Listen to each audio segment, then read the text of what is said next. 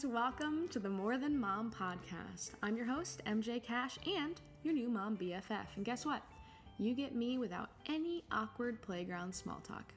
On this podcast, we'll be covering everything we possibly can to help you thrive in all of your roles, not just as mother, but as wife, woman, and individual with your own passions and dreams. I hope that you'll choose to continue along this journey with us as we all begin to figure out how to become more than mom.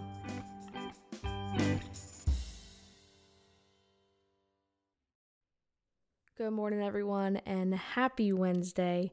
I'm so excited to be back here with you guys this week with a fantastic interview episode of the More Than Mom podcast. It's been an interesting week here at the Cash household. I know a lot of you guys follow along on Instagram with us, and man, we have had quite the potty training escapades that have unfortunately ended in, I won't call it failure, but it hasn't ended in success. It's been put on hold for a little bit at least. And there honestly hasn't been a whole lot more going on because that has taken all of our attention. And I actually think I've lost quite a few Instagram followers over it. My content got real boring there for about a week. But everything is good now. We are recovering from potty training PTSD, and we have regressed to pull-ups, and hopefully in a month or two she'll be more ready and we'll be great. But in the meantime, I'm looking forward to getting back to my normal routine of doing house projects and getting a little bit more ahead on these podcasts and doing some more business work. So it's been a good time. It's been a good, messy time over here. But one of the things we did get to do this week, though, even in the midst of potty training, although that that lended for a funny story in this, but we got to have finally our CPR class with Jamie. Jamie Wilhite was my episode number 5 interview. She is a CPR instructor here locally in Middle Tennessee out of Mount Juliet, and I had her over. She's incredible. I had her over and hosted a little girls' night for some moms in my community, and we all got CPR certified, which is awesome because I just feel like, guys, it has to be the most overlooked skill out there. Literally anyone can be certified. It takes a single day. It takes a few hours, really. It takes $65, and you can be certified to save a life. And it was just crazy to me. I don't know what the percentage is. I hope it's higher than I think it is. But I would have to guess that most people aren't CPR certified. And you can become a parent anytime. You can be anyone in the world and you can become a parent, and there's no training required. There's no courses you have to take. And so all these people are handed babies and they have no ability to save their life, no training on how to save their life if it's necessary. And that's something that after I interviewed Jamie, I was CPR certified before having kids, but I hadn't renewed it since giving birth to them. And after talking with her on that podcast, I just thought, man, this has to be the most overlooked skill out there for anyone, but especially for parents. We are entrusted with these children, and we obviously want to do everything we can to keep them alive, obviously, but to keep them safe and to protect them. And yet this skill is out there, and I don't think enough people take the time and the small bit of energy that it requires to schedule a class and to budget for $65 and get certified in it. And it's amazing. You learn CPR for both infants, children, and adults. You learn the Heimlich for both infants and children and adults. It's just an incredible course. And Jamie does an extremely good job if you're local to Middle Tennessee. She's amazing. She can come to your house. You can have up to 12 people. And it really is incredible. And it's such a way to empower yourself as a human being. It's amazing. And to know that, if anything happens to my kids, but also if just anything happens in general and we are anywhere in the world, if we're out in public, that should someone need me, I am, as prepared as I can be for a situation like that and can hopefully save a life to the extent of keeping someone alive or keeping their blood pumping long enough for emergency personnel to get there. And I want to host another one and another one and another one, because I really just believe in what Jamie's doing. I believe in her mission to get people CPR certified, and she CPR certifies everyone, but I think she has a special heart for moms because she saved her own child's life using CPR, and I just think it's incredible that she's empowering mothers with this skill, and has started a little bit of her own, personal mission to be the teacher in that, and to be the instructor in that, and to help moms learn this skill set so that more babies can be saved. It's admirable and it's incredible. And I know that me and the other couple moms that were able to be there for this class at 6 p.m. on a Friday night feel much more empowered just having the skill set, and feel much more prepared to care for our children. And that's just that's invaluable for us. So I'll be talking about that more on my Instagram feed this week. And I'll just be showing up there a lot more in general now that our household's kind of gone back to normal a little bit. So you can expect to find me over there. And if you're not already following along, you can find me at Mrs. MJ Cash on Instagram. Today on the podcast, I have a friend of mine from actually one of my mom's groups. She is an incredible human being. She's wonderful. She actually approached me because I didn't know the background of her story. I've only known her for maybe a couple of months now. And she came up to me after our group meeting one day and told me a little bit about her background and her husband's testimony. And she knew I ran a podcast, and that my goal was really to bring awareness and support to moms going through different circumstances. And after I heard her testimony, I just said, absolutely, like, Katie, we have to have you on. And I know that what Katie went through, Katie was the spouse of an addict. And that's a unique circumstance, but not so unique that I don't think there's other people out there listening to this right now that are also going through it. In fact, I know that there are. And the thing about addiction in general is that there's a lot of shame that comes with it. And because of that, like many things that come with shame, it often gets navigated silently. And so most of us will even have people in our life who are currently going through this, and they don't have resources. They don't know other people who have gone through it. They don't have a support system because of the shame that surrounds it and that silences them.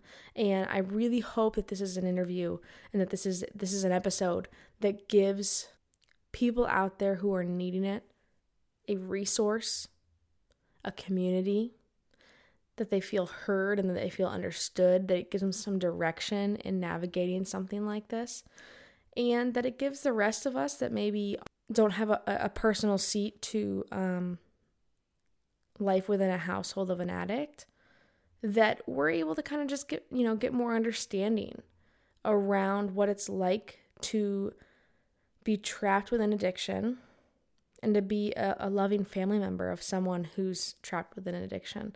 And one thing I will say is I actually go more in depth into some of our marital struggles that we've had in the past in this episode, because one thing I thought was really interesting that surprised me about my conversation with Katie is how much I related to what she was talking about, even though we've never struggled with addiction. And I think many of you will find that if you've had low points in your marriage, if you've had moments of or seasons of extreme disconnection in your marriage, you don't have to be an addict to go through the tests that Katie and her husband Adam have gone through.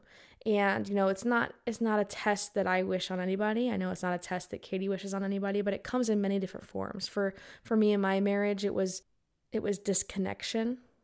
It was what I would call depression, although never diagnosed. It can come in the form of alcoholism. It can come in the form of being a drug addict. It can come in the form of affairs. It can come in many forms, guys. But the relatable root of it is marital disconnect. And I think many people are going to be able to relate to that. I think many people are going to be able to pull out some really, really important takeaways from Katie's perspective and from Katie's experience. And I think no matter who you are, listening to Katie's story is at the very least, at the very minimally, just extremely interesting. She's a great storyteller. She really allows herself to be vulnerable in order to share her and Adam's testimony, which I'm so appreciative of. And because of her vulnerability, you really are able to get invested into their story and to really put yourself as much as you can in their shoes and to really feel what they were feeling as best as you can without having to go through it yourself. So thank you to Katie for being so open and honest. Thank you to Adam for allowing her to be so open and honest. And to share your guys' story openly and honestly and impacting so many along the way. So I have no doubt this will be a favorite episode of many people. It really is a great conversation, and I adore Katie for having it with me, and I really value our time together that we spent in my office recording this. So without further ado, enjoy my friend, Katie Comer.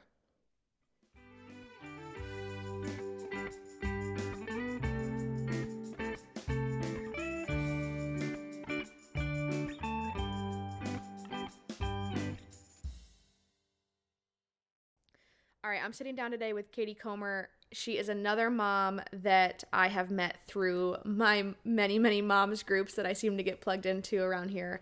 And Katie, you actually reached out to me and I didn't know your personal story. I didn't know your guys' marital story, but it's something that I definitely wanted. Once you told me about it, I definitely wanted to feature on the podcast because one of the things that I really hope to do with this is to give a voice to certain experiences and certain demographics as well that maybe don't often get a voice, so that other people who are going through it can hear a story and hear a testimony and find hope in that.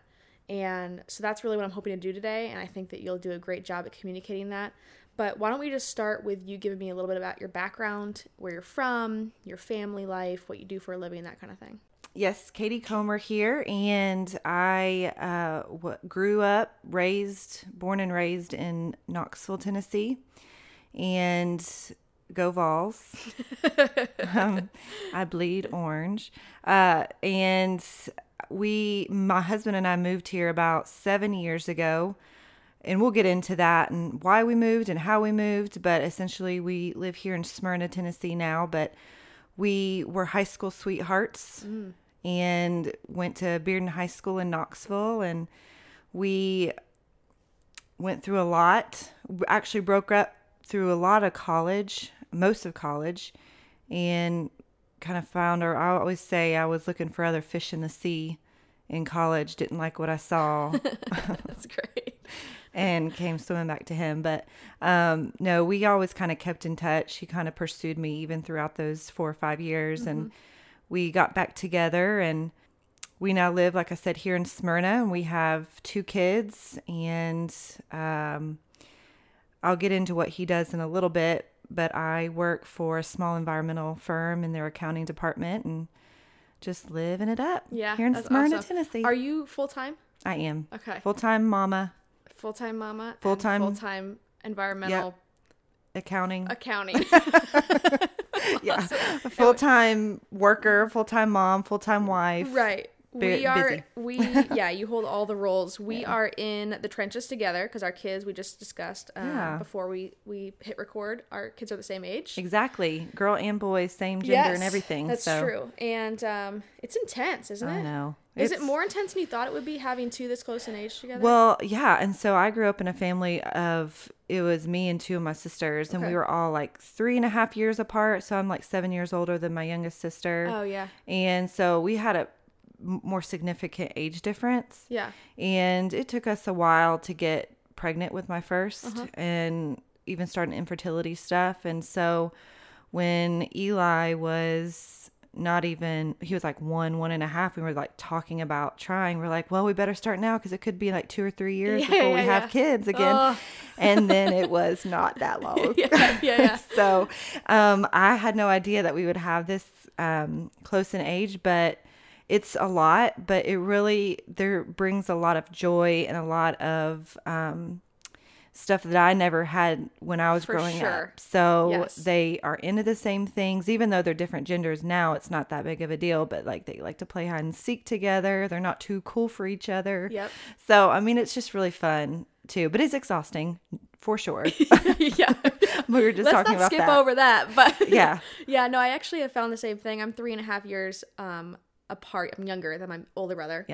And I mean, we were fine growing up. We didn't have like bad blood, but we just didn't do a lot together. He was always into like his older friends, and I was down like the runt that like wanted to hang around. Yeah, please look at me. Yeah, exactly, and wanted all the attention. Nothing has changed there. And with my kids, it's so fun. I always thought I wanted them close together like that. That was my kind of my goal. Good. I thought I wanted more also that close together, and then I got these two and they're awesome.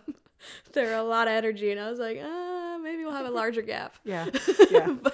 But nonetheless, they are the best of friends, and it's the coolest thing. I hope it continues. I mean, I'm sure they'll go through phases where they're not, but I hope that like overall that'll just kind of stay consistent. And when I think I put off that energy that I was a little nervous about having kids that close together, and people would come up to me and tell me their stories of how, I'm really close to my brother. We were super close. We were super close in age, and there were like best friends. And like you said, they went through phases in life, but as they're an adult, I mean, they're still best friends. I'm like, yes, I know. Let's do that. Yeah, I really see my kids' personalities like clicking together too. Like they're just different enough, but just similar enough that it works really well. And I'm with you on that. I think the age gap is really, really fun. So let's talk about your guys' relationship then with you and your husband. What's your husband's name? Adam. Okay, so you guys were high school sweethearts. When did you guys meet in high school? Like freshman year? Yeah, so like sophomore year. Okay. He was kind of the big man on campus. That's what I was going to ask. What are your guys' roles at high school campus? Because that plays a role. It does play a role into the dynamics there. He was kind of the big man on campus. He's very, very outgoing. Okay. Are y'all the same age? Like same grade? Okay. Same grade. I was kind of shyer, I would say. I'm not shy anymore. I don't know if he's brought it out of me this many years now. That it's just kind of naturally I'm not shy anymore. But so I didn't run in his crowd just because I would just walk down the hallway and go straight into class, and he would be out in the hallways giving high fives and Was he an athlete at school? Oh yeah. Yeah, okay. So it was that kind of thing. And then so like literally giving high fives. Oh yeah. Hey, as you big game. Typically see in TV. So he was that. He Mr. Personality. Everybody loved Adam. Yeah. And still does. He walks in the room, people kind of gravitate towards him, which is super fun, and one of the greatest qualities that he has is he can get along with everybody, And so, we just kind of met through some mutual friends in high school. Actually, my best friend at the time in high school was interested in him, and they had the same class together.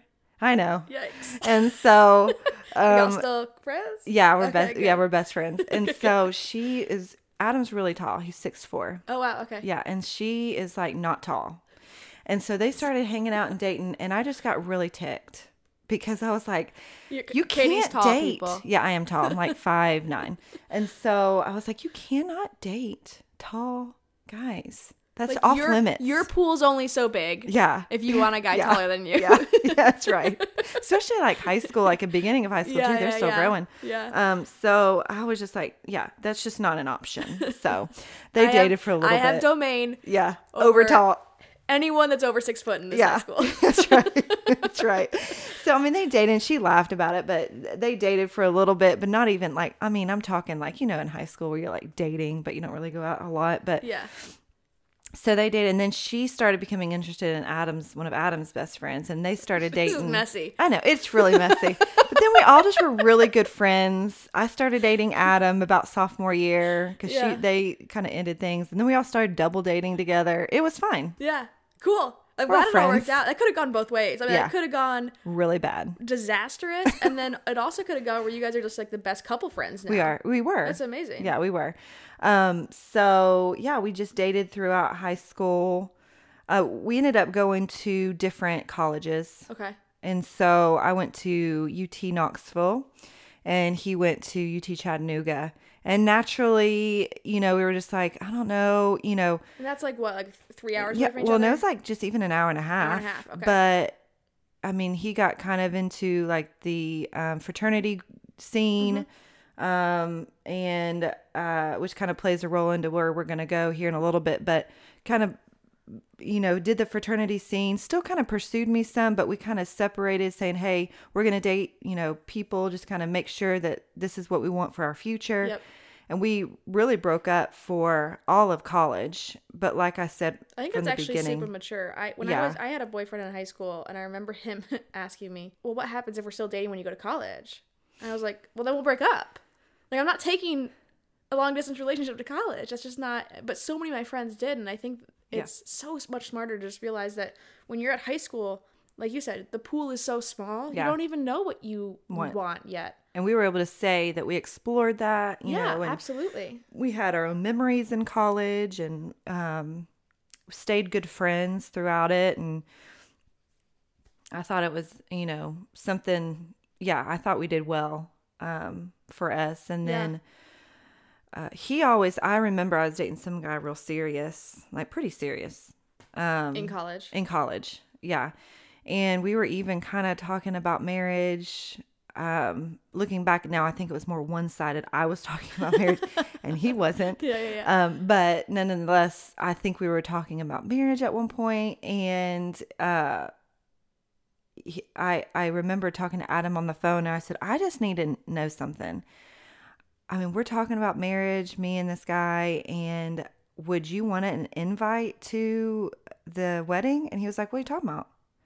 I was like, would you want an invite to my wedding? He was like, well, of course. I'm going to be the one standing next to you at the altar. And I was like, okay. It's a confident move, Adam. Yeah, he's confident. Not cocky, confident. Yeah. Like it. There was a difference. But no, so he always kind of knew we were going to find our way back to each other. And looking back now, I'm glad he pursued me still, But, so yeah, we started dating back probably after college, I'd say about a year or so after college, and started hanging out more, dating more, and then became official and all that stuff. Yeah. And this is like young adulthood now. Yeah. Cool. This is probably young 20s. Yeah. 23, 24. Yeah. So it sounds like early on in high school, you guys are kind of the couple on campus. Like you guys, he's like, Mr. Everyone knows him. You're his girlfriend. Yeah. Things are pretty peachy. Yeah, and fun. It's fun. Yeah. And young love and all those things. Absolutely. Yeah. So what was the dynamic like when you guys started dating again in college or after college? After college. Was it smooth? Was it like, oh, here we are back again? Or were there... Let me think back to that. Yeah, I mean, I think it was natural. We kind of started, he kind of kept more in touch with some of our high school friends in general. So naturally, when we got back together, we started hanging out with them some more, and we just had a lot of fun. So it's kind of, it was natural for us to get back together, and pretty much the same as in high school. Okay. So, and then when we got engaged, everything was peachy. Yeah. He proposed to me on a kiss cam proposal. Oh, cool. And at what game? At UT basketball. UT? Yeah, Okay. UT basketball game. And there's like there's some like beer commercial. You know those like here's looking at you, Mr. blah blah blah blah. I don't know if you know what I'm talking about. Well, there's one that came out, said, here's looking to you, Mr. Kiss Cam proposal guy. You got two things that are the most important to you. You got your girl and the center of attention. And I was like, so Adam. You're like, Yep. But to That's really funny. to his credit, yes, it was a center of attention. But he knew I'd always wanted to be on the Kiss Cam proposal. Cool. He not proposal. He always knew I wanted to be on the Kiss Cam. Yep. And so like even in college, I would sit next to guys I thought were really cute. I'm like, please get on me like right now. And so, but it never happened. And I even told him that. I was like, I just never was on the Kiss Cam, even all throughout my college years. Right. They can go to every game. I went to every game and never got on that stupid Kiss Cam. And my parents even got on the Kiss Cam. Oh my goodness. Whatever. So he knew that, and he like worked it out that's with cool. the camera people and knew that that was like a dream of mine. So it worked out for everybody. Yeah, everyone is pumped. That's awesome. That's amazing. So when did you guys get married then? Yeah, we got married in 2008. Okay. So we and I graduated in 2005. So we dated for a few years after college, and then got engaged, and then got married about 6 months after engagement. So 2008 was since we've been married. Yeah. Okay. Very cool.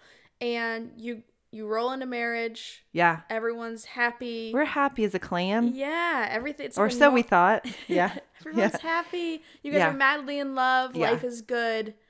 When did you start noticing a difference? So, like I said, we got married in 2008, and yeah, everything was going well. I didn't really notice much, anything off. But about a year, maybe 2 years after we got married, I felt like it shouldn't be this difficult. And some of the things I started noticing, for example, were he wasn't coming home at night till really, really, really late. Mm-hmm. Intimacy just wasn't really there. Mm-hmm. And I would think, even like a couple years into marriage, you still should be like, wanting to be with that person Right. physically and emotionally and everything. Right. And it just really wasn't what I thought marriage was supposed to be. So I started noticing things were a little off. He just wasn't. And one thing to know about Adam, like in high school and in college and even after college pursuing me, I was like his number one. Mm-hmm. He always treated me well. I was his world. Like he did that well. He dated me well. He pursued me well. Like you were highly valued. Yeah, I was highly valued. That's a great word. So when we were married, I was like, surely he's not like one just be like, all right, I got the girl. I'm gonna, Right. peace out and do whatever I want to. It just didn't seem right. So he didn't come home at night. I started also noticing money was a big thing. What I thought he was supposed to bring home to me, he would say, oh, I need to cash my check and I'll bring you home the money type thing. Interesting. And I was like, oh, okay. And one thing you've got to know about me, I grew up as a pastor's kid. Okay. And there's a couple different types of pastor's kids. Okay. There's like the really wild, I'm going to go way against my teachings that I grew up in. And then there's kind of the naive, I'm the good pastor's kid. I did everything well. That was me. Okay, cool. So I would So consider you're very trusting. Very trusting. And he knew that, he kind of used that to his advantage. Mm-hmm. And he would say that even now, that he used to use that to his advantage. But, so I was very naive. I was like, okay, just bring me, the check. Bring me the cash. And I'm like, oh, that's interesting. I thought you worked this many hours and it was this. And it was like half of what it was supposed to be. And I just trusted that that's what it was supposed to be. And it kept getting little and little. We couldn't make our car payments or whatever it was. And I was like, we make enough to do this. And so financially, emotionally, physically, everything was just really off. He just wasn't there for me, like I said, emotionally. So yeah, I just started noticing about a couple years in. Okay. For sure. How long did that go on like that before there were enough red flags and enough questions in your mind to actually investigate further or say something? Yeah. So when it started getting really bad, it was probably like 2 years into our marriage. So when I look back now, it started even when we were dating after college, and in those first 2 years, I noticed small things. Yeah. Right. But I was too naive to notice. That's where the naive kind of took into place. But about 2 years into marriage was when it started getting really bad. When we started getting calls from like the car place saying, hey, you need to pay your note. I was like, all right, he's on his way with the cash right now. He's on his way. And then he called me like 2 hours later saying, hey, we've not received your money. We're about to close. That kind of stuff, where it was very evident that he was hiding stuff. He couldn't keep a job. Yeah. He would be let go of jobs and, that kind of stuff. So about 2 years at home into marriage. So he's not functioning real well if No. he's not keeping a job. Is he functioning at home well, or is he kind of just coming in, going to bed? Yeah. Like, what's it like behind closed doors for you guys? Right. So he had no ambition. Right. So he would hang out with some friends and hang out with me some. But yeah, he wouldn't really interact much with even some of our friends that much anymore. So yeah, behind closed doors, just one word that I could use for him back then was zero ambition. Okay. Just wasn't a self-motivated, kind of glued to the TV or Xbox, whatever it was back then in 2008. I don't remember. But yeah. Were you guys talking, or was it it's more of like a roommate household? situation, I would say, looking back now, Okay. from what we are now to back then. Yeah. I would say that, Was he conversational? yeah, not that much. Okay. Which is super not like him. Yeah, it's His not like him. He personality's- wasn't pursuing me. He wasn't valuing me, right? It was more of just, but at the same time, he had to be somewhat conversational for me to start kind of believe some of the stuff he's saying. Right. So, an addict, they're really good manipulators. Right. And I always say it's kind of like a spider web of lies. So they have to be really smart and To really navigate good them all. manipulators to be able to navigate for however long he did, for years, for several years into our marriage. So, but then at some point, it gets to be too many webs and then they start to tangle. And for him, they just started tangling and ripping, and That makes he could sense. no longer lie or keep a lie up. I caught him, red-handed or, whatever. So, do you recall some of the conversations that you had that, like, some of the things that he would tell you that to kind of push something off and be like, no, it's nothing. Like, what were some of the things that he was even telling you that didn't necessarily perfectly fall into place? So you're kind of still like, but it was good enough that you're kind of like, okay, I guess. Yeah. So a big thing I would say is his ability to get out of social commitments, I would say too. I know, because looking back, is so social, right? So he would get out of wanting to hang out with friends. He would want to get out with, a big thing was hanging out with my family when he knew it's something very important to me that we had like a family function. He's like, I can't make it. Right. And me having to explain he's working. I don't know. Right. Yeah. Something like that. And then we're both Christian, so we go to church, but he would jet out early, even in the middle of service, and say, hey, I've got to run and meet my friend, or I've got to run and work this afternoon.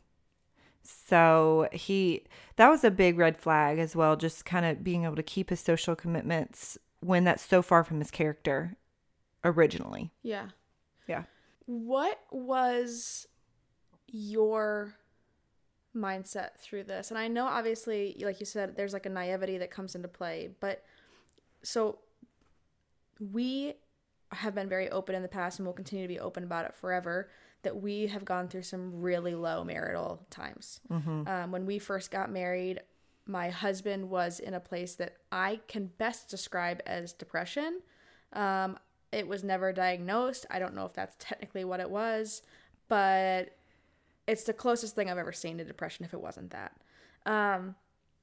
He was very unmotivated. Yeah. He was very quiet. And it was almost like he was just blankly moving through life. Like there was no emotion in it. It was just like he was existing, and he was going from the bed to his job to the bed. Like, it was just like, it was just, there was no in between. There was no, there wasn't even conversation. I mean, we went years. This is not an exaggeration. We went years where we would say 10 words to each other in a whole day. Yeah. And in that time, he's obviously dealing with a lot, as is Adam in this scenario. Right. But you're sitting there functioning well. You're functioning normally. You are healthy. And you're thinking to yourself, what is happening? Like, this isn't, and I can relate to the idea that, like, this isn't what my marriage is supposed to be like. Yeah. I always thought I would make a great wife. I looked forward to marriage because I was like, oh my gosh, like, I'm the kind of person that can like being like lovey doesn't ever get old to me. Like, I can keep that going forever. I just love love. And just sort of I remember to sit alone at times when he was checked out and to think, is this really my marriage? Like, is this what it's going to be for the rest of my life? I definitely have that. Yeah. Yeah. So, like, how are you staying strong through this time? Are you coping with denial? Are you coping with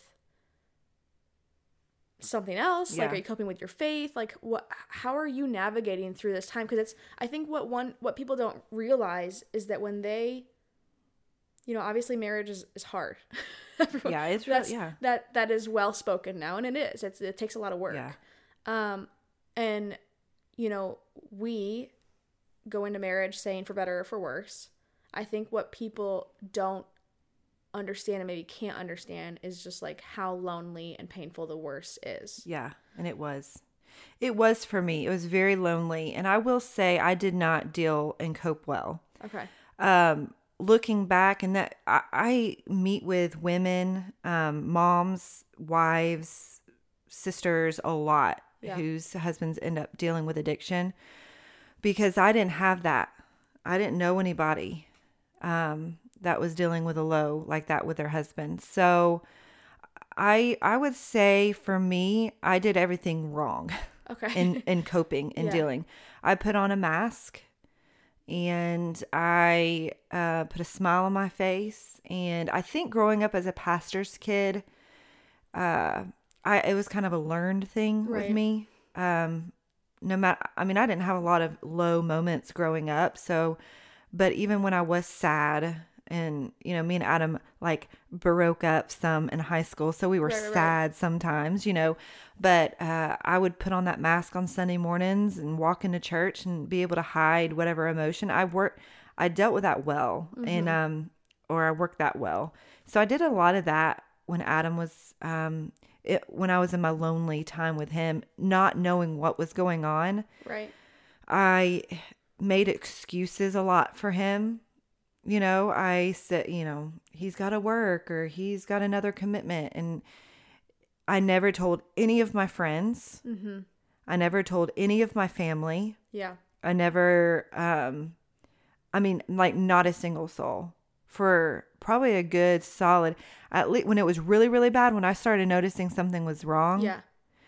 Probably for a good 6 months to a year, nobody knew. Yeah. And that was the loneliest time for me. Yeah. Yeah. And I didn't.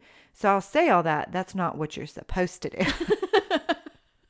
So if you're listening to this, do exactly opposite of what I just did. Yeah.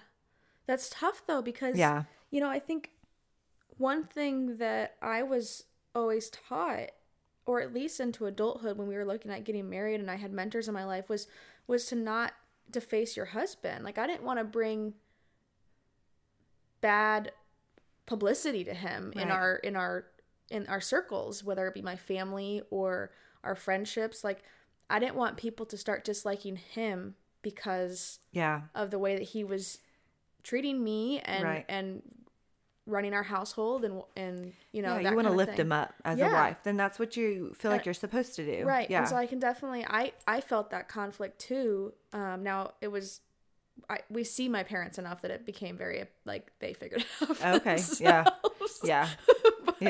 But I still, like, our friends, when we finally decided to kind of be public about it and about the fact that like we were in counseling and he needed help and we needed help and those kinds of things, our friends were completely blindsided. Yeah.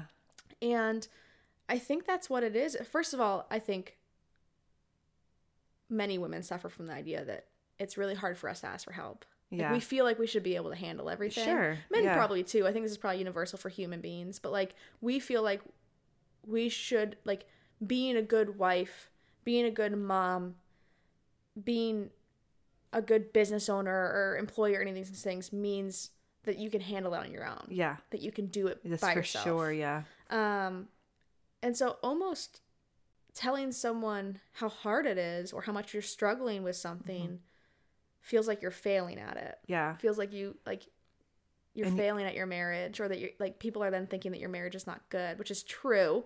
Yeah, it's true. But also it's hard to handle that, to hold that. Yeah. And it's just, it's such a lie. I feel like, Yeah.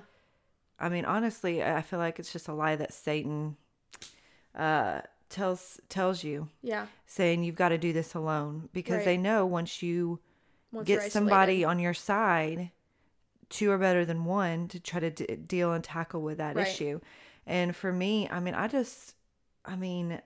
yeah, it was, once I did start telling people, it was so much easier, Yeah. and it needed to happen. So for those of you listening in that place where you are lonely and you haven't told somebody, that just needs to stop. Right. Right? That needs to stop. And you need to find one girlfriend That you can that trust. you can trust and lay it out there. I mean, and I challenge you to do that today, because honestly, it brought so much of a burden off when I told two of my best friends everything that was going on, and it's mind blowing how much of a burden release that was. That's amazing. Yeah. And I think the key here is to find someone that you can trust with it. And I know one of my fears, I was one of the first people in my association to get married. Okay. I got married really young, 3 weeks after college graduation. Wow. So like no one else was in that phase. And it was hard because I think it happened to me one time. And after that I was like, I'm not going to do that again. And it wasn't even over this, it was over something else. But like I mentioned that we were having a really bottomed out time in our relationship. And they were like, oh, really? Are you going to get divorced? Huh. And I was like, you don't get it. Yeah. It's not like this is really hard, so I'm out. It's like, this is really hard and I need someone to like be here Just listen with to me in it. Yeah. Just to hear this. I'm not looking for an escape route. It's just hard. And to find someone that's at least understands your stage of life enough and your commitment level enough, like marriage, to realize that just because things aren't going well doesn't mean you're running, but like instead, like, oh, this is really hard and you have to sit through it, and I want to be sitting here with you. Yeah. Is an important distinction of who you tell, for sure. Yeah, and oddly enough, I told two best friends. Oddly enough, one of those best friends was the one that used to date him back in high school. So like, yeah, it was. So I mean, yeah, she knew us. Yeah, and right. she knew him before everything kind of went downhill, for sure. So that was obviously a really good confidant. Yeah, that's amazing. Yeah. So, did you ever address him about like what the heck is going on here, man? Yeah, because this is the deal. When it started getting so bad, and I was saying, I started noticing money was off. He wasn't coming home at night. He was emotionally and physically just not available to me. Mm-hmm. Your first thought as a married couple that's been married a couple years and things are just not going well is an affair. All that kind of points to that. Money's not there, emotionally, physically. So, I mean, I would have never thought that Adam would have an affair on me. Yeah. Ever. Yeah. But I was like, it has to be that. And so I was like, oh, okay, we can deal with it. We can work through it. We can go to counseling. We can make it through. We've gone through other things, break up for 5 years, and we can make it. And so, yeah, I confronted him. I remember where I was sitting, where he was standing, everything about that moment. Mm-hmm. And I just confronted, I was like, I just need to know one thing, and we can work through it. We can go to counseling. I'm here for it and I'm here for you. Right. I'm not ready to give up, but I need to know that if you're having an affair on me. So I just confronted him straight up. Mm-hmm. And so he looked at me. I remember his look. He looked at me. Angry? Well, no, it was, okay. it was so sad that that's what I would think of him. Oh, interesting. He said, "Is that what you think of me?" Is exactly what he said to me.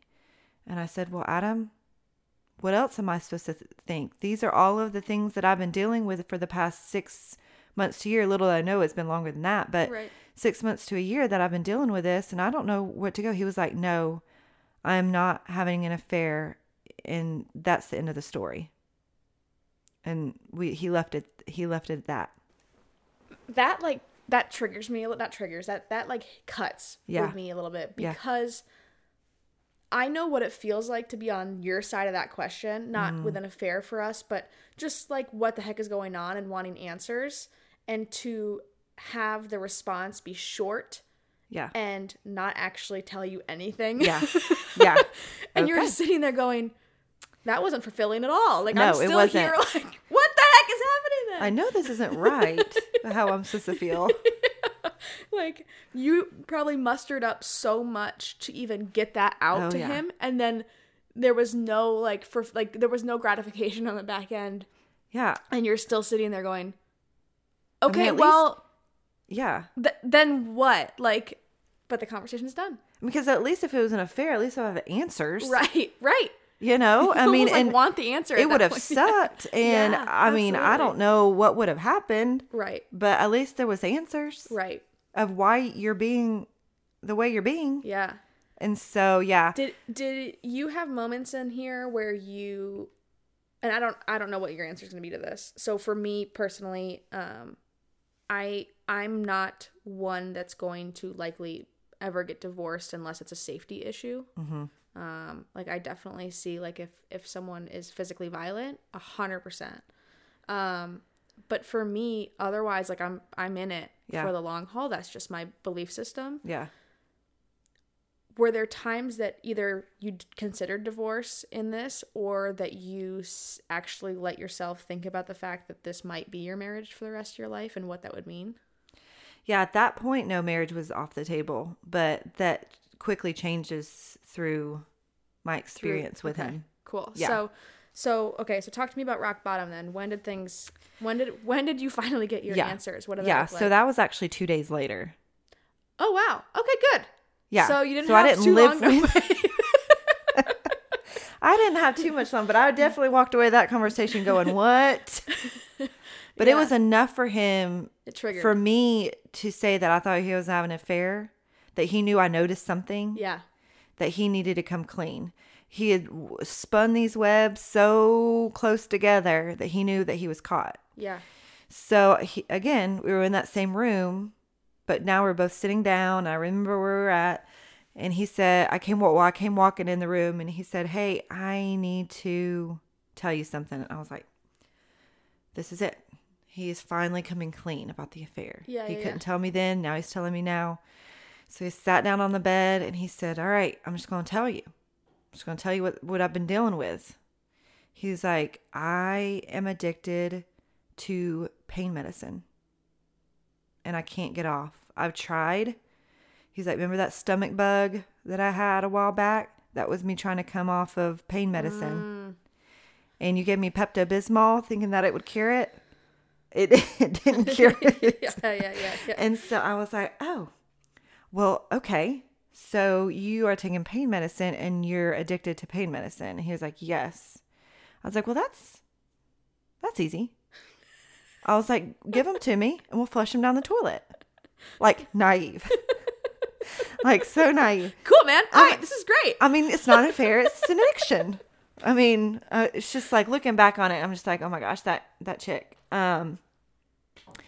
So yeah, it was about 2 days later that he hit rock bottom, knowing that he was pretty much caught. I guess he was backed into a corner. Well, and probably so I guess maybe not rock bottom for him, but you're not seeing it. He still cares about you. Yeah. And so to think that his wife thinks that he would cheat on her is probably I know, like, because my husband like loyalty is such a big thing for him that if I were to ever think that he had an affair, like that would be Crushing for him. Yeah. He would be like, what? No. Yeah, that's how he is. Yeah. I want to say this one thing too, though.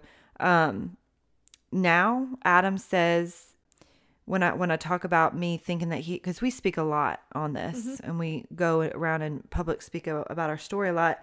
And one thing that he says when he's talking, he said, no, I wasn't having an affair on her physically with a woman. Right. But the emotions that I was feeling as a wife was exactly of that an affair. So he was like, I completely understand why she would go there. Right. And why she would accuse me of that, because I was essentially having an affair with a substance. Right. Everything was put before her. Mm-hmm. The pills were put way before my wife. Yeah. And so yeah, it was hard when he told me that, but I was so naive, not knowing what that really looked like, what an addiction looked like. So he tried to, detox on his own, try to get the medicine out of his system on his own for a while. And I just thought everything was great. He was fine. He was free of this or whatever. Because I just didn't really know what that looked like. I'd never even been around anybody that was addicted. Right. I mean, growing up at high school, the cool thing in our high school was to be a good person. Like, I didn't see drinking. I didn't see drugs. It's just something I was never around. How did he have like a surgery or something that introduced him to opioids to begin with? Or? Yeah. So he went to when Hurricane Katrina happened. He went down for hurricane relief work. Okay. And he started just doing some work there. He was on top of a roof. He ended up falling off a roof and hurting his back really bad. And somebody I think came up to him and said, hey, why don't you just try this one, half of this pill? It'll help your back. Just take half of it because it's kind of strong. Yeah. And he took that half of the pill and he said, this is everything that I've been missing in that one half of a pill. And from that one half of a pill, he started self-medicating. He never even went to a doctor. Started self-medicating with, and it started getting more and more and more because eventually your body starts to develop, You start needing more to get the same high. Yeah. So he did. And so then it became like a financial issue because then it's more and more money. Yeah. Yeah. So it's a lot of money. So wow. Essentially that's how he got started with it. Yeah. Yeah. My husband's a police officer, as you know, and these are always the saddest stories to me and he's had a few of them where, he'll go to a call and it's like a veteran with a family that had, he had young kids or whatever, and he gets back and he has to take pain medication for an injury or something that happens and ends up getting addicted, and eventually it leads to his overdose. Mm-hmm. And I don't know why that's harder for me to swallow. Yeah. I guess because it's like someone that like didn't ever choose to get into drugs. So they just kind of got grabbed by them. But that always to me just seems like, I don't know. It always just seems not more heartbreaking, but just, it's just, it's not the life that they would have ever chosen. Yeah. It's like, and I think, and that's why, I think we have such an epidemic in this country over these kinds of addictions because it's people who don't even see it coming. Yeah. Because they never actually said yes to a drug. I mean, they did. They did. But not an illegal one. And one of the things, Adam works with a lot of people who are drug addicts. Mm-hmm. And we'll get to that here in a little bit. But one of the things that they all say is my first drug dealer was my doctor. Mm. And they would just keep prescribing them opioids, saying, or they'd go to a different doctor and without doing any research, oh yeah, you need some pain medicine. And then they'd go to a different doctor. I mean, it was their doing, but their first drug dealer was their doctor. So, which is a trusted person. Yeah, that's Yeah. really tough. Yeah.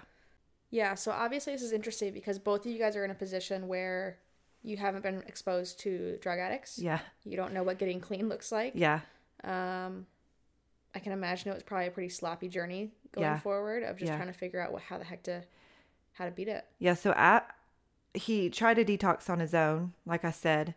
And I was like, yeah, everything's great. You know, we're good. He's going to be back to his normal self. Yeah. And it just didn't happen.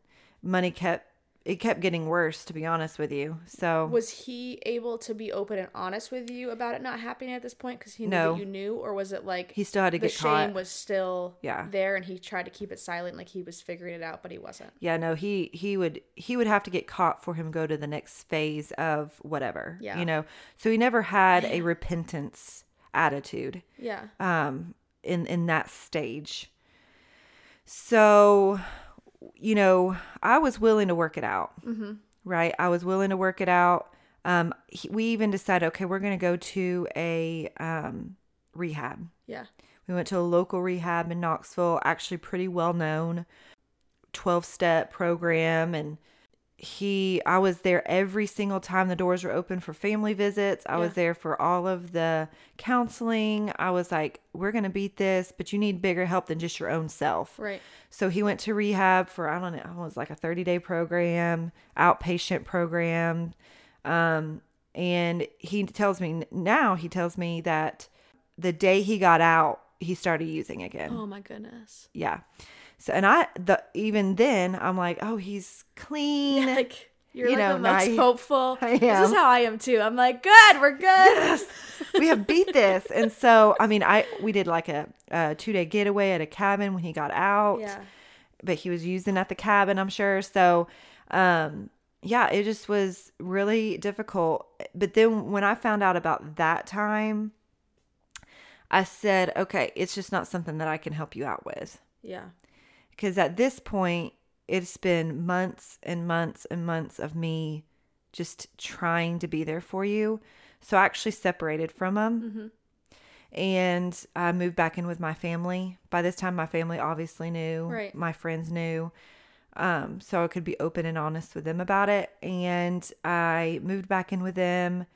And he was just kind of couch surfing, hanging out with his family some, because we couldn't afford our apartment at the time. Right. So yeah, he ended up burning some really burning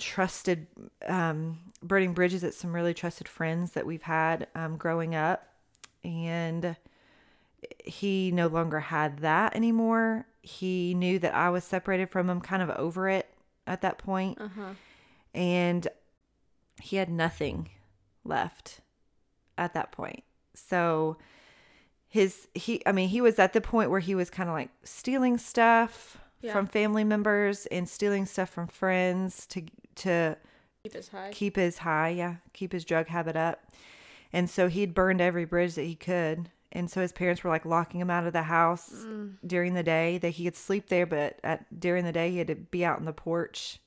So just like completely at his lowest of low. That was his rock bottom. Mm-hmm. And I was, as a wife, I was just kind of like, I need to remove myself from this relationship and work on me. Okay. Because if I don't work on me, then there's no help that can be had in this relationship. Right. So I didn't really talk to him much. I got this one phone call from him saying, hey, I just don't know what else to do. So I've Googled Christian rehabs. At this point, you're obviously separated. You're growing you. Mm-hmm. And you're hoping that he figures it out. Yeah. I don't. Is there a thought in your brain that there's still hope that you guys will figure it out and get back together? Or are you like checked out? I think in the back of my mind, I remember having a conversation out on the porch with my friend, and she goes, well, when is enough? Like, and I heard that from several people, but she was like, when is enough? Yeah. And I was like, I don't know, but I don't feel like it's now. Yeah. And there was something in me that said one more time. Yeah. We'll give him one more chance. Because at this time, he had Googled that Christian rehab and found a recovery program in Middle Tennessee called S2L Recovery. Okay. And so he decided to go there, and he thought it was a 30-day program. His mom and dad dropped him off. Again, I didn't go with him. I was over it. Mm-hmm. And they dropped him off, and the guy was like, all right, it's a 90-day program. Peace out. His parents were like, bye. Good luck finding your way back home. And he was like, are you serious? Yeah. So he was there for quite a while. I was over it. One of the biggest stories, when I was preparing to tell my story in front of a women's group, I was kind of thinking about my story, praying about my story. I was like, I need something, remind me of something that these women need to hear. Mm-hmm. And I was praying to God. I was like, remind me of something that these women need to hear. I kid you not. I remember this story out of the blue. Yeah. I did not even remember it like up until this moment, but I was like gardening with the, for this church workshop that we did, church cleanup workshop that we were doing. And there was this lady gardening with me, and she was like, hey, how's the Adam doing? And she knew nothing about what was going on. Okay. And he's, again, she didn't know that you were even separated? No. Okay. And she was like, I haven't seen him in a while. And so I said, well, he's just not doing real well. We're not doing real well. And I was just real honest with her. Yeah. I had no reason to be honest with her, but I just had no reason not to be. So I just was like, I'm going to put it out there. I didn't know her real well is what I'm trying to say. Yeah. So, but I knew her growing up, so I knew enough to feel comfortable to talk about it. And I just said, he's not doing real well. He's actually in a rehab in Middle Tennessee, and I just don't know if we're going to make it. I've given him too many chances for me to feel like putting enough effort into this. Yeah. And she just looks at me and she goes, what if you give him one more chance? It's a bold thing to say to someone in that scenario. And that's all she said. Huh. And she kind of walked off, and I never thought anything of it. But I believe that God was telling her to be bold in that moment. Yeah. And I was probably ticked off at the time. Like, who is she to tell me to? I've given him a million chances. I've given him a million chances. Yeah. I'm not going to. But what if that one thing, what if you were to give your husband one more chance? What would that look like? Mm-hmm. And I kind of put it in the back of my mind, one more chance. And I did. Yeah. I let him go through this rehab in Middle Tennessee and didn't talk to him for at least a month while he was there. And I think he checked in every now and then with me. But yeah, he was locked and loaded in that program at the time. It's interesting to think about your guys' dynamic at this point, because I feel like you couldn't be more far removed from him. Yeah, I was so removed. Like, you're like, whatever. Yeah. Like, I hope, like, I want you to live, so I hope you make it. But you're not fighting for him anymore. No. But he probably is largely fighting for you. Yeah. Like, if you're, you were always like his prized possession. Yeah. That he adored, and then like he blew it. He did. And he's probably sitting in rehab, obviously having to work on himself a lot personally, but I can imagine that for him is a huge motivator of being like, I have to get her back. Yeah. Well, when he went off to rehab, one of the things I wanted to make clear to him was that I don't know if I would be around even if he got well. Right. So I wanted him, I think in the back of my mind, I wanted him to go in for himself. Yeah. Not for any sort of saving grace for our marriage. Because if he went in with that mindset, I feel like he would only be doing it for that.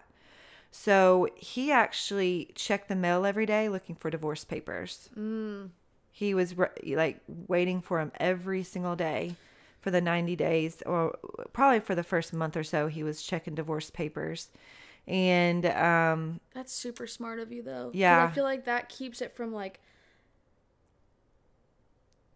going in and thinking, I just got to do just enough to put on a face for Katie, and it makes it like, oh, it's actually happening. It's and I didn't want him to do that. Yeah. Yeah, and I knew that he was there wondering if we were getting a divorce, and I knew that, and I didn't care. I was Right. like, Yeah. and at that moment, and this is where I want to kind of break off and say this as a wife is where I focused on myself. Adam was in rehab. I needed to go through rehab for myself. I'd lost so much of myself by this time. This has been, thinking back on it, it's been years that I've really focused on myself. And so, I'm talking down to getting my hair done, getting my nails done, to more serious stuff like going to a counselor and talking through things with her, her giving me homework, her telling me lay off communicating with him for a little while. Really just, I lost like 30 pounds healthily, exercising, eating better. Yeah. I did the whole shebang of just really like focusing on myself. And that was the healthiest thing that I can tell a woman going through this as a mom or as a wife. If your husband is struggling with something, you need to focus on yourself too, because you can so lose yourself and so focusing on your partner. I don't know where, if you're listening to this, I don't know like where you're at in the process, if you're over it and done. This is where I'm coming in to say, maybe give it one more chance. I don't know if you need to hear that. But at the same time, you need to focus on yourself. Yeah. Get well. And for me, that was doing those things. Get well. And by the time that I was ready to start communicating with him, about a month after he'd been in rehab, he sounded like a different person. And I'll tell you this part of the story. About 3 or 4 weeks in, right before I started talking to him, I remember driving down the road in Knoxville going, God, if you choose to save my marriage, I'll give you all the glory. Right? I will speak about it. I will give you all the glory. If you choose not to save my marriage and we go down a different path, I'm still going to give you glory. Use me in that. Right? Adam tells me years and years down the road, he's like, about 3 or 4 weeks into rehab, I remember sitting down praying to God, saying, God, if you choose to save my marriage, I'm going to give you all the glory. And if you choose not to save my marriage, I'm going to continue this work of fighting addiction for other men, and I'm going to give you all the glory. And I have zero doubt, MJ, that it was the exact same day.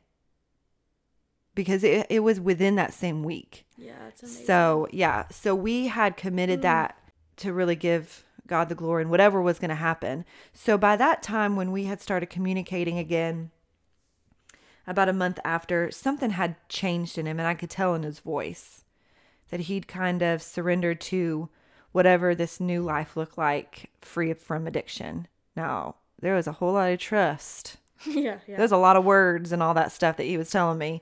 And there was a whole lot of trust that needed to be had. But I could sense there was a difference in him. Yeah. That's amazing. You know, I can't speak. I'm also a Christian, and not everyone that listens to this will be, and that's okay. But I have found in my life, and I'm sure you can relate to this, that I can't speak for God and say that he waits till we get to rock bottom. I don't think that's his intention. Yeah. But something changed in our relationship, and it was like for 4 years, hope just was on a constant decline. Like, and I'm the most hopeful. I'm like, yeah, no, it's gonna be great. No, like it's still gonna be fine. And this conversation's gonna be the game changer, or I'm gonna do this, and this is gonna be where things flip. And it just got worse and worse and worse and worse and worse. And the thing that changed it was me hitting my breaking point of being like, there's nothing else I can do, which is exactly what you just described. Yeah. There's nothing else I can do. And you just had to leave him and separate him and say, I have done everything I can to help you, and it did not work. There's nothing more that I can do. And I remember I got to that point. There was nothing I could say to make him feel better. There was nothing I could do. There was nothing. And, you know, I couldn't be a good enough wife to make it all go away. And I remember for me, I was sitting in my car one day, and I was alone in my car. It was nighttime. I remember I was in a hotel parking lot. I was going to an event at the hotel. And I remember thinking to myself, what if this is it? Like, what if my marriage, this is all the fulfillment I get out of my marriage for the rest of my life. Like, what if that's it? And I remember being like, okay, like, that would be really unfortunate, but I would be able to handle it. I can find joy in other things. I can find joy in my friendships. I can find joy in my pursuits. I can find joy in my I had one kid at the time, and my son. I can find joy in my relationship with God. Like, there's other things that I can find joy with. And I remember sitting there thinking to myself, but I can't anymore. Like, there's nothing more I can do. And I had to get to the point of no more hope. Mm-hmm. And I remember praying and saying, all right, God, it's clear that this relationship getting better is not going to be humanly possible. Yeah. It's beyond our human control at this point. We have gotten so low at this point that I know if it ever gets better, it had to be you. Because I can look at my husband as a human and say, you're too far gone. Right. And I can look at myself as a human and say, I've already tried everything and it didn't work. Yeah. So if anything gets better, if we actually ever have a good relationship, which I couldn't even picture at that point, it had to be him. Yeah. And I said the same thing. I will give you all the glory. Yeah. But also, like, all right, like, and it's the most hopeless feeling when you get to that point. Yeah. Because you are releasing control. Yeah. And you realize that he might not change things. Yeah. And you're like, well, that would suck. Yeah. Right? Yeah. Yep. Yep. And so I don't know what my life's going to look like now. Yeah. So, I remember releasing the control and be like, I don't feel any better for releasing that. Mm-hmm. It actually kind of feels worse because I'm admitting that there's nothing I can do. And that's not a fun thing to admit. Mm-hmm. And also recognizing that he might not choose to intervene here. And I wouldn't understand why. And I can tell you it would be super disappointing if that happened. And for you, it might have looked like your husband dying. Yeah. If he hadn't intervened there. Yeah. That's right. And that's an extreme situation. Mm-hmm. So it's not easy to get to that point, but I think at least in both of our stories, getting to that point is when of surrender is what I called it. Of surrender, absolutely. Getting to that point of absolute surrender is when little fragments of hope started to come back into place and changes started to happen very slowly, but they did. Yeah. When you realize it's out of your control and you surrender it, yeah, that's a good, solid, scary place to be. Yeah, it's so scary. But you know that you have arrived at something's going to happen. You don't know what it is. Right. And that's what I think is amazing, that you took action for yourself at that point. Yeah, it's important. Yeah. And it's one of the most important advices that I give to women going through this when their husbands are dealing. It doesn't have to be an addiction. It could, or even an addiction to alcohol, porn, pills, sex and affairs. Yeah. Yeah. I mean, it can be anything. Affairs. Yeah. I mean, you have got to take control of yourself, mm-hmm. but you can't control the circumstance.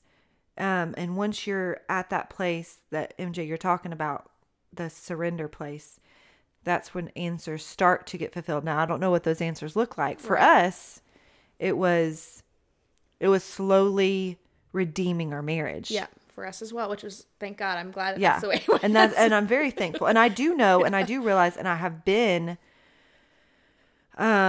surrounded by marriages that don't, mm-hmm. unfortunately, work out in that regard. But if you take the initiative to really work on yourself, and that's where that happens, is you're working on yourself, you're going to counseling, you're working on yourself, you're in a place that's a whole lot better than if you had ignored yourself the entire time. Yeah. And then you get to that place. Well, I think what it does is, and I don't know for sure that I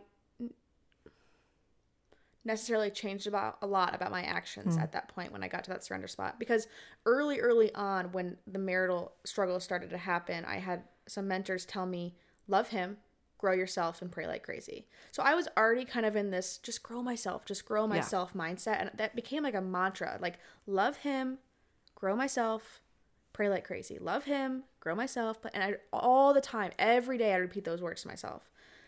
So I don't know that I necessarily changed a lot, but I actually wish I kind of would have, now that you're talking about this, and I can see where that would be so helpful. Yeah. I don't know if it's necessarily healing, I guess a little bit, but helpful in the sense that sure, you're surrendering this situation, but you're able to take control of something else. Yeah. And that feels a lot better than just surrendering and waiting.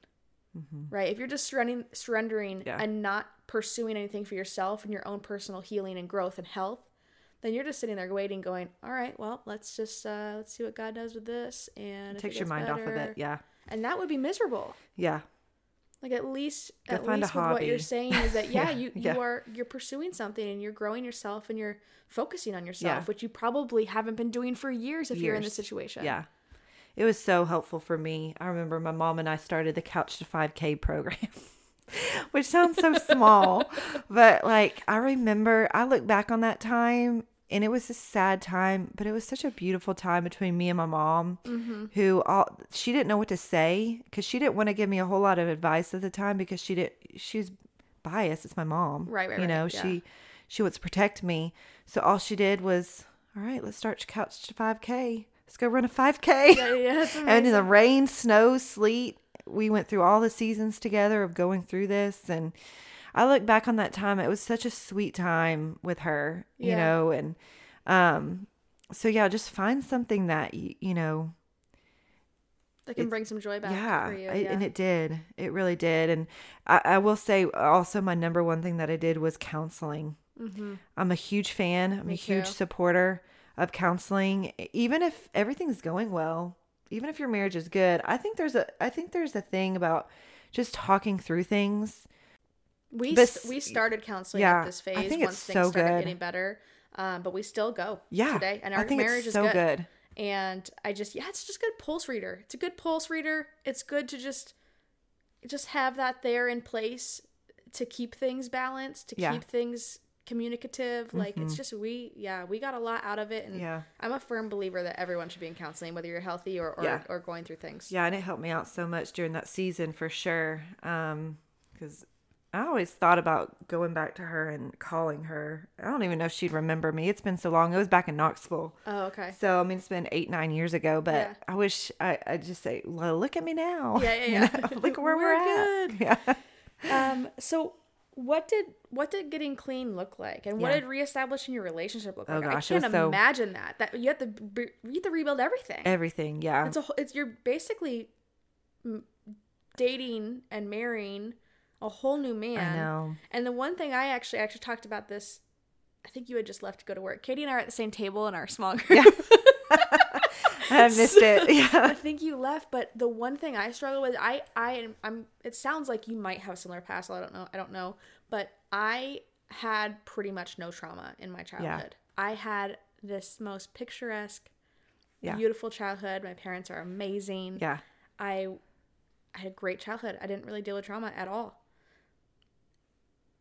The trauma I went through was caused by my husband. Yeah. And it was weird. And let me just preface this by saying my husband didn't do anything extreme. Right. We don't have any of the drugs or the alcohol or the affairs. We don't have any of that in our story.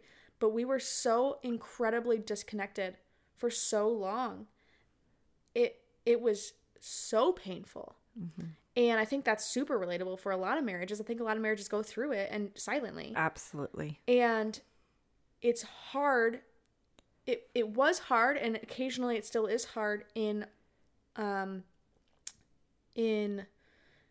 reestablishing and reestablishing our marriage and our relationship and becoming close and bonded again, that the person that we are loving and pursuing loving is also the person that's hurt us the worst. Yeah. And that is such, it's so hard because a lot of people that have trauma in their past, they don't let that person back into their life. Yeah. That person's kicked out. Right. But we're building the relationship, the closest, most intimate relationship with the person who's also caused us the most pain. And that's a really unique dynamic that I think is really hard to navigate. Yeah. And I mean, obviously you guys have a solid marriage now. Yeah. Like, what is that? What does that even look what like? it looks like that's the hard part, because the biggest question that I get a lot from moms and wives and all that is the trust. How in the world do you ever begin to trust somebody now? Yeah. And it is time. It is time. It is not overnight. Yeah. So for me, I didn't even talk to him for the first month. So that was time. That he was in that rehab. he was in the rehab in Middle Tennessee. Then I started talking to him like once or twice a week. And then probably a couple months in, I visited him the first time. And was still very standoffish. Didn't even let him touch me really. But I wanted to show that I was making an effort to move forward. Right. Because I wasn't over the marriage at that point. Right. So yeah, we just kind of you started were like over the behavior, but you weren't over the marriage. But I did notice things he was talking about was different at that point. Remember, because we had both surrendered at that point. So I knew something had happened in him that was different, that I was willing to explore. And so, he was in that rehab for 90 days. By the end of 90 days, I knew that I wanted to stay in the marriage. Right. But I didn't know what that looked like, because it scared the heck out of me for him to come home. Yeah. Well, he got offered to be an intern and stay in Middle Tennessee. So he stayed longer than the 90 days, which I was fine with. Intern at the rehab center. Okay. Yeah. And again, this is S2L recovery. Yeah, you're just thinking this is a great thing. Yeah, I was like, you stay. As you can. I'm fine. I'll come visit you on the weekends. But we'll make this long distance for right now. That this will stick. Yeah. So he became an intern several months even after. So you're talking about a 90-day program, several months internship. And by this time, I was committed to making this marriage work. I knew that I wanted to somehow gain trust back. They approached him about becoming staff, which meaning permanently put your roots down in Middle Tennessee. Again, I'm in Knoxville, and he's like, man, I don't think that's going to work. I'm trying to rebuild my marriage. I know she's wanting to work on it now. I've got to go back to Knoxville and work on this marriage. He was like, well, he's like, I gave them the church answer. Let me pray about it for 3 days. Yeah. So he, a good cop out. Yeah. So he approached me. He's like, I know your answer. Your parents all live there. And I'm like super close to my family. I know the answer, but I just told them I'd pray about it. They asked me to come on staff. And so I was like, whatever. No. Of course I prayed about it. 2 days into my prayer time about it, my boss comes to me and says, hey, I just want to let you know, we have a position available. It's a promotion, but the only thing is it's in Middle Tennessee in Murfreesboro, and you would have to move there. Wow. And I was like, okay. Loud and clear. Got it. Thank you. So scary as it was. I was going to say, it's hard. It sounds easy in hindsight, but in the moment, you're like, there's a lot of hesitation to be faithful. You're like, I heard you, but this is the deal. What if it doesn't work out? Work great for me. And so, I did it. Like I said, born and raised in Knoxville, true Vol fan. I know that's not important, but it was to me. I love Knoxville, and I still love it. I just love Knoxville. And so I had to leave it.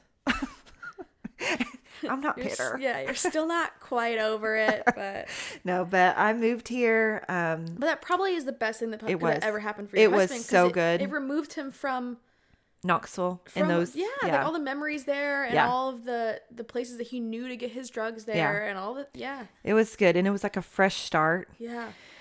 Yeah, so I moved and didn't know anybody in Middle Tennessee. It was just interesting. just you and a bunch of addicts hanging out. That's right. That's what you got. It was like, whatever. So I ended up getting an apartment. Now, the spring S2L recovery is in Woodbury, Tennessee, and my job was in Murfreesboro. So we lived in Smyrna. So we lived in Smyrna. He worked in Woodbury. So it was about a 30-minute drive every day. But so did you guys live together at this point then? So he was able to move in. I was committed to making this marriage work. But the trust thing.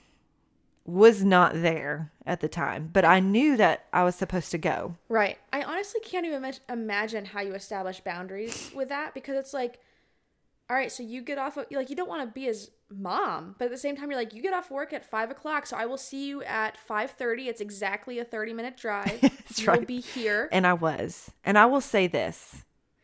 I was that. And I think you have to be. And he understood. I actually sat down and wrote like a checklist of everything that he had to do in order for him to live with me. And that was down to, I gave him an allowance every day. And he had to bring me the receipts for everything that he bought. Down to the penny. Does he say that that was super helpful? Yeah. Yeah. And he tells guys now, and the guy's like, oh, she's like, doesn't trust me. He's like, do you understand? Right. He was like, well, this is what my wife made me do. And it was the best thing that she could have done to establish that trust. Yeah. She was like a helicopter wife. Yeah. You know, she knew my schedule. She knew how much I spent. She knew everything. She had drug tests at home at any point in time. She could give me a drug test, and I was not allowed to get upset.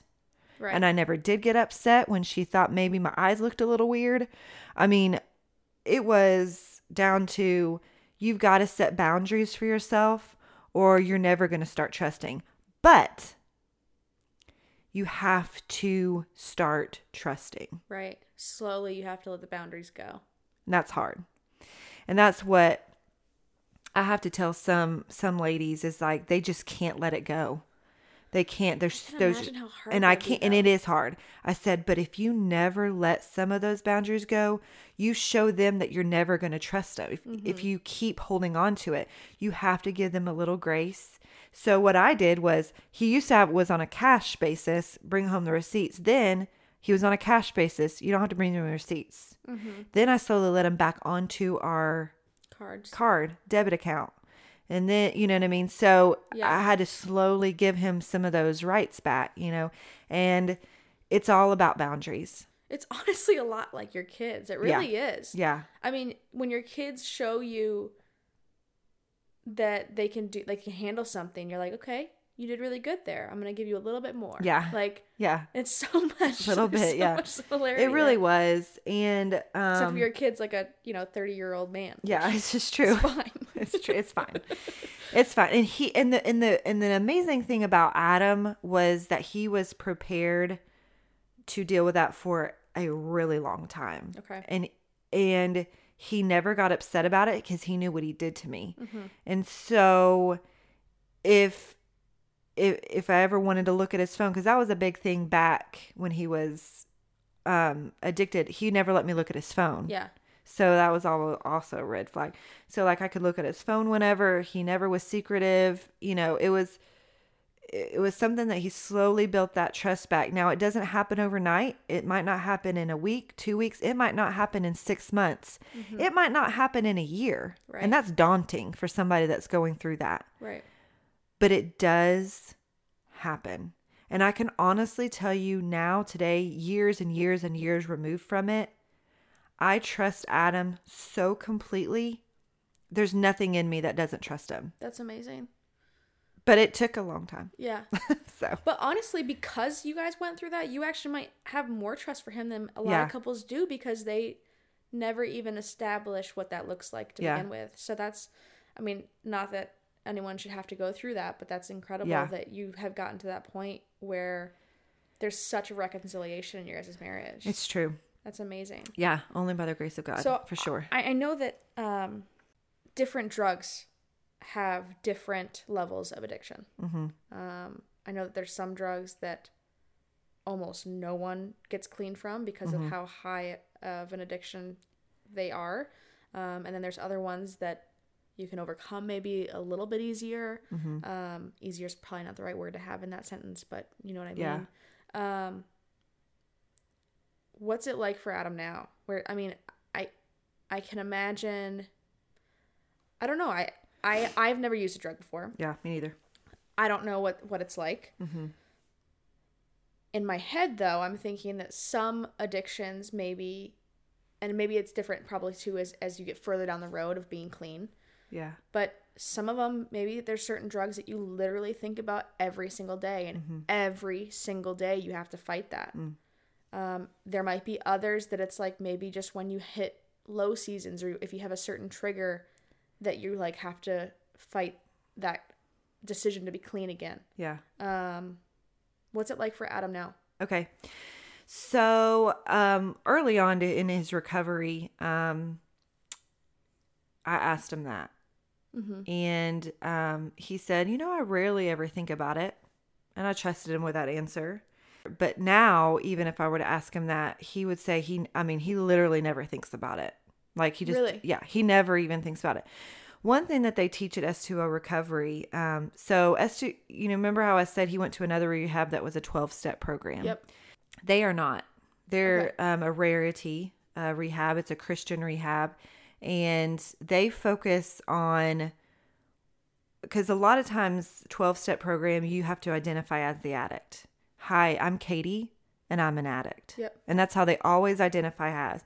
So there's always that, okay, I'm always going to go back to that, maybe. Right. I could always potentially go back to that identity. Yeah. Stuck identity. You that are an addict. Right. For S2O recovery, they are the complete opposite. And they find that once you find freedom from that addiction, and because they're Christ-centered, they find freedom in Christ. Yep. And Christ fills that void. So once they become clean on the inside in their soul, then you're no longer an addict. Got it. So they don't identify as an addiction. From the identity. It's no longer part of you. Got it. So that's where they differ. Now, I actually talked about this yesterday in a small group, but they say that with not trying to be naive into the world pressures. They put stuff in their lives for these guys they call them pillars. That way, when they go back to their home, that they can get involved in a church, get involved in a small group, read your Bible every day. They do things, don't go hang out with your old friends. There's different things that they talk about doing in their lives so that they don't go back to that old lifestyle. So, and one of the illustrations that Adam uses a lot with the guys is that he says, treat the addiction like somebody that's coming in to rob and kill your family. Like you're not going to be sitting there eating dinner on the dinner table and this guy comes through the front door and be like, all right, you can come in just a little bit. It's fine. It's fine. Right. No, you are going to fight tooth and nail from him robbing and killing your family. You will kill. You will do anything you can to get him out of your house. And that's like the addiction in your body. Yeah. Treat it as if somebody's coming, because it did. It almost took his family. The addiction almost took his family. It almost killed himself. It almost did the same thing as that. So you've got to do everything you can to stop him from even coming in. So yeah, they treat it as that's just not something that's even a part of their identity. Yeah. But like you said, I'm sure that there's certain, like alcohol, for example, I'm sure there's some other drugs that are heavier that. Yeah, I've always heard heroin's like heroin's a harder one. Meth, you know, those are kind of the harder drugs, but they have guys coming in all the time, getting clean from those and staying clean. Yeah. Their percentage of success is like, I want to say I think the national average is 12% of guys stay clean. The national average S2L recovery is like 60% of guys stay clean. Wow. So there's something about changing the inside of your life and not identifying as that anymore. That because some guys come in the program never heard that. They're like, wait, what? I don't have to say that I'm an addict? Right. Yeah. No, that's news to me too. Yeah. But I like the 12-step program for what I know from it, for sure. But I've never thought about that. And yet you saying that actually fits into like kind of my life philosophy. Yeah. Much better than being like, well, no, if I was once this, I'm always this. I'm always like, no, like, that's not we can evolve. True. We can evolve. Yeah. And and the best thing you can do is not speak that into yourself. Like, and to say like, oh, but I'm this. He's completely changed. Yeah. He's completely renewed. And Adam is completely a different person than he was 9-10 years ago. Yeah. yeah, it's just really cool to see. That is amazing. Yeah. So what's Adam doing now? Is he still working there? Yeah, it's really awesome. You know that story I was telling you about, that lady saying, just give it one more chance. Mm-hmm. I always love to wrap that back around, because that one more chance turned into him actually becoming like CEO and pastor of S2L Recovery. So he like runs the program. It's amazing. And it houses 20 plus guys, inpatient guys, and lots of guys getting freedom from addiction through that. A lot of marriages saved, a lot of families saved through the program. And we have 2 kids now. So that one chance found freedom from addiction, CEO of the ministry, 2 kids, a house. Some of our closest friends that we'll ever have live here now. Yeah. It's really cool just to see what one more chance to give. And it didn't always turn out like that. And I get that. And I counsel women who it didn't turn out like that. And I'm not naive to that. But it did for us. And there is freedom from that addiction for him. And I have every bit of trust in my husband now. He actually has, we were talking about this, he has a podcast. If anybody ever wants to check that out, if their loved one is addicted, or it's Life After Addiction. It's a podcast you can go find. It, I think, has an elephant sitting on a bench. That's kind of like the picture of it. Yeah. MJ, you're the picture of yours, but it's Life After Addiction. If you ever want to check that out, I have some really good resources for you for that, specifically dealing with addiction. Yeah, so that's amazing. How has this changed? Obviously, your husband lives a pretty public life. Yeah. With recovery, because he's literally chosen a career in that, or maybe it's chosen him more. Yeah, so it's true. It's probably true. but he never would have probably. But how does this change your approach to how you guys raise your kids with this idea of addiction and this? Yeah. So that's a really good question, and something that Adam and I have talked about. As they get older, they're obviously going to know our story, because we speak about it so much, and we go and travel and speak about it so much, but they're 4 and 2, so they don't quite know what addiction is. And we've never even brought it up to them yet. But we encourage open dialogue with them a lot. We encourage them to be honest with us a lot, and really harp on telling lies, versus the truth, because we can even see in their little 4-year-old self where they don't really want to tell the truth because they know it's going to get them in trouble. But Adam sits them down. He's been so good watching him be a father and really instilling some of the values that Comers don't lie. Yeah, we just don't lie. And we pray a lot over them, that they don't have the same past as Adam does, but we know how to deal with it. So yeah, we just pray a lot over them. We have open dialogue about them being honest, no lying. So just kind of the basics right now as a 4 and 2-year-old. And, but we've talked about being very open and honest with, our testimony with them, and they're naturally going to hear it a lot too. Right. So I think your kids learn a lot from you, and having that open dialogue is something that's going to be very important. It's going to be scary, I think, when we first tell them, like, sit down and tell them that we feel like they can understand what Daddy went through. But that's something that we definitely want to be open with them about. So yeah, that's amazing. Yeah. One of our favorite shows on TV is Million Little Things. Have you seen that? Oh, no, I've heard a lot about it, though. Good. And on the episode this past week, one of the guys is a recovering alcoholic. Oh, okay. And he tells like his 8-ish-year-old son that he has this past, and it was just really, was really powerful. So, yeah. I think that's amazing. I think one of the best things any of us can do is just encourage open dialogue with our kids, and let them know that the consequence for lying is much greater than the consequence of whatever you did that you need to confess over. Yeah. So yeah, it's really cool. Yeah.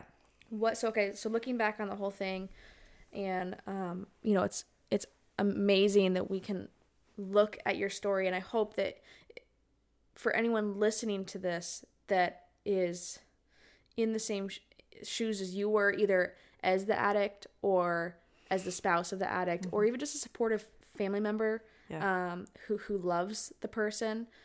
Just that there are stories of hope out there. But looking back on the entire journey, going from rock bottom, being separated, and hoping you didn't get a phone call over his death, to now having a healthy, strong marriage, having 2 kids, being on your 2 feet, paying all your bills, all those kinds of things that weren't there in place. Being real adults. What are some things that you are really proud that you did over the course of that whole time? One of the things that I'm probably most proud of is confessing to my friends and family. I think that was the very first step, because that helped me not feel alone. And once you feel alone, you feel like there's no hope. And so, as hard as it is, as much as you think that they're always going to look at him differently, you got to tell somebody. Yeah. Tell your friends and your family. My family is completely 100% loves Adam. It was hard for them to see him go through that and for him to treat me that way. And they had to rebuild that relationship too, just like I did. But they 100% love and trust him now and love the life that we've built here. And so it was hard at the time, but it gets better. Yeah. So being open and honest with your friends and your family would be probably my number one thing. And getting help for yourself, whatever that looks like for you, would be probably my number 2. Yeah. Just counseling. Can't harp on it enough. Go get counseling, professional counseling. And just doing something for yourself. Go get your hair done. Do something, that makes you feel good about yourself. Yeah. And cared for. Yeah. And that you're valued. Yeah. And you have been so not valued for so long that, I'm going to go get my hair done. I'm going to go get it highlighted and cover up some of my grays. Yeah. So yeah, for sure that. And another thing that I'm proud of is believing that there can be change, because there's so many times I talk to people that just can't get there and there's just no way that they can believe that there's change. But once they release that control and they surrender it, like we were talking about, I think that I'm most proud that I surrendered it and was able to see and accept the change in Adam and giving him one more chance. That's amazing. That reminds me of, I once had a friend and her parents were divorced, and she once said that one of the best things her mom ever taught her is that men don't change. Yeah. And I remember how bad it rocked me when she said that, because it's hard. Just not, it goes so against what I believe. And not everyone changes. Yeah. But everyone's capable of change. They are. Yeah. And that's amazing that, and as much as being naive came into play as a negative in this whole story for you, of maybe not seeing signs sooner and letting things go longer than they should have, any of those things, I think, because I'm similar. I've never necessarily used the term naive, but like, I'm just so full of hope. Yeah. It's gonna be all right. Yeah. But I think that that's kind of the flip side of the coin. You can be naive on one side, and that sometimes hurts things. But on the flip side of that, you also had hope the whole time that things could get better. And I think that far outweighs the detriment that being naive could have caused you. I think knowing that there was a chance for change, and there was a chance to be restored. Yeah, I'm proud of that. Yeah, that's amazing. For sure. That's awesome. Yep, and I'm proud of him, and I'm proud of our family and what we've built together. Yeah. And so, it's awesome. It's amazing that he's now, both of you guys are now using your story to help a lot of other people too. Yeah, and there's so many people that deal with it. Quietly too. They just deal with it silently. Yeah. So I will say, don't deal with it silently. I never, again, because I'm like the goody two shoes that never used drugs ever. I never would have imagined how many people are on drugs until my husband became a police officer. Yeah, it's crazy. And like almost every traffic stop, there's drugs in the car. And I'm like, really? Yeah. And he's like, almost everyone. I'm like, people are just driving around with drugs on them all the time. It's He's amazing. like, almost everyone. Yeah. Wow. Yeah. If you're listening to this, and I guarantee everybody that's listening knows at least somebody in their family or a close friend that has dealt with addiction. And it's sad. It's really sad, but there's hope, and I'm proof of it. And I love talking to women and love talking about our story and where we came from and where we are now. So it's awesome. That's amazing. Yeah. Well, thank you so much for blessing my podcast with your guys' story and for bringing it here. And hopefully it can reach a whole new set of ears and people out there that really need to hear it. Hope so. We appreciate it. Thank you. Yeah. Thanks, Katie. All right.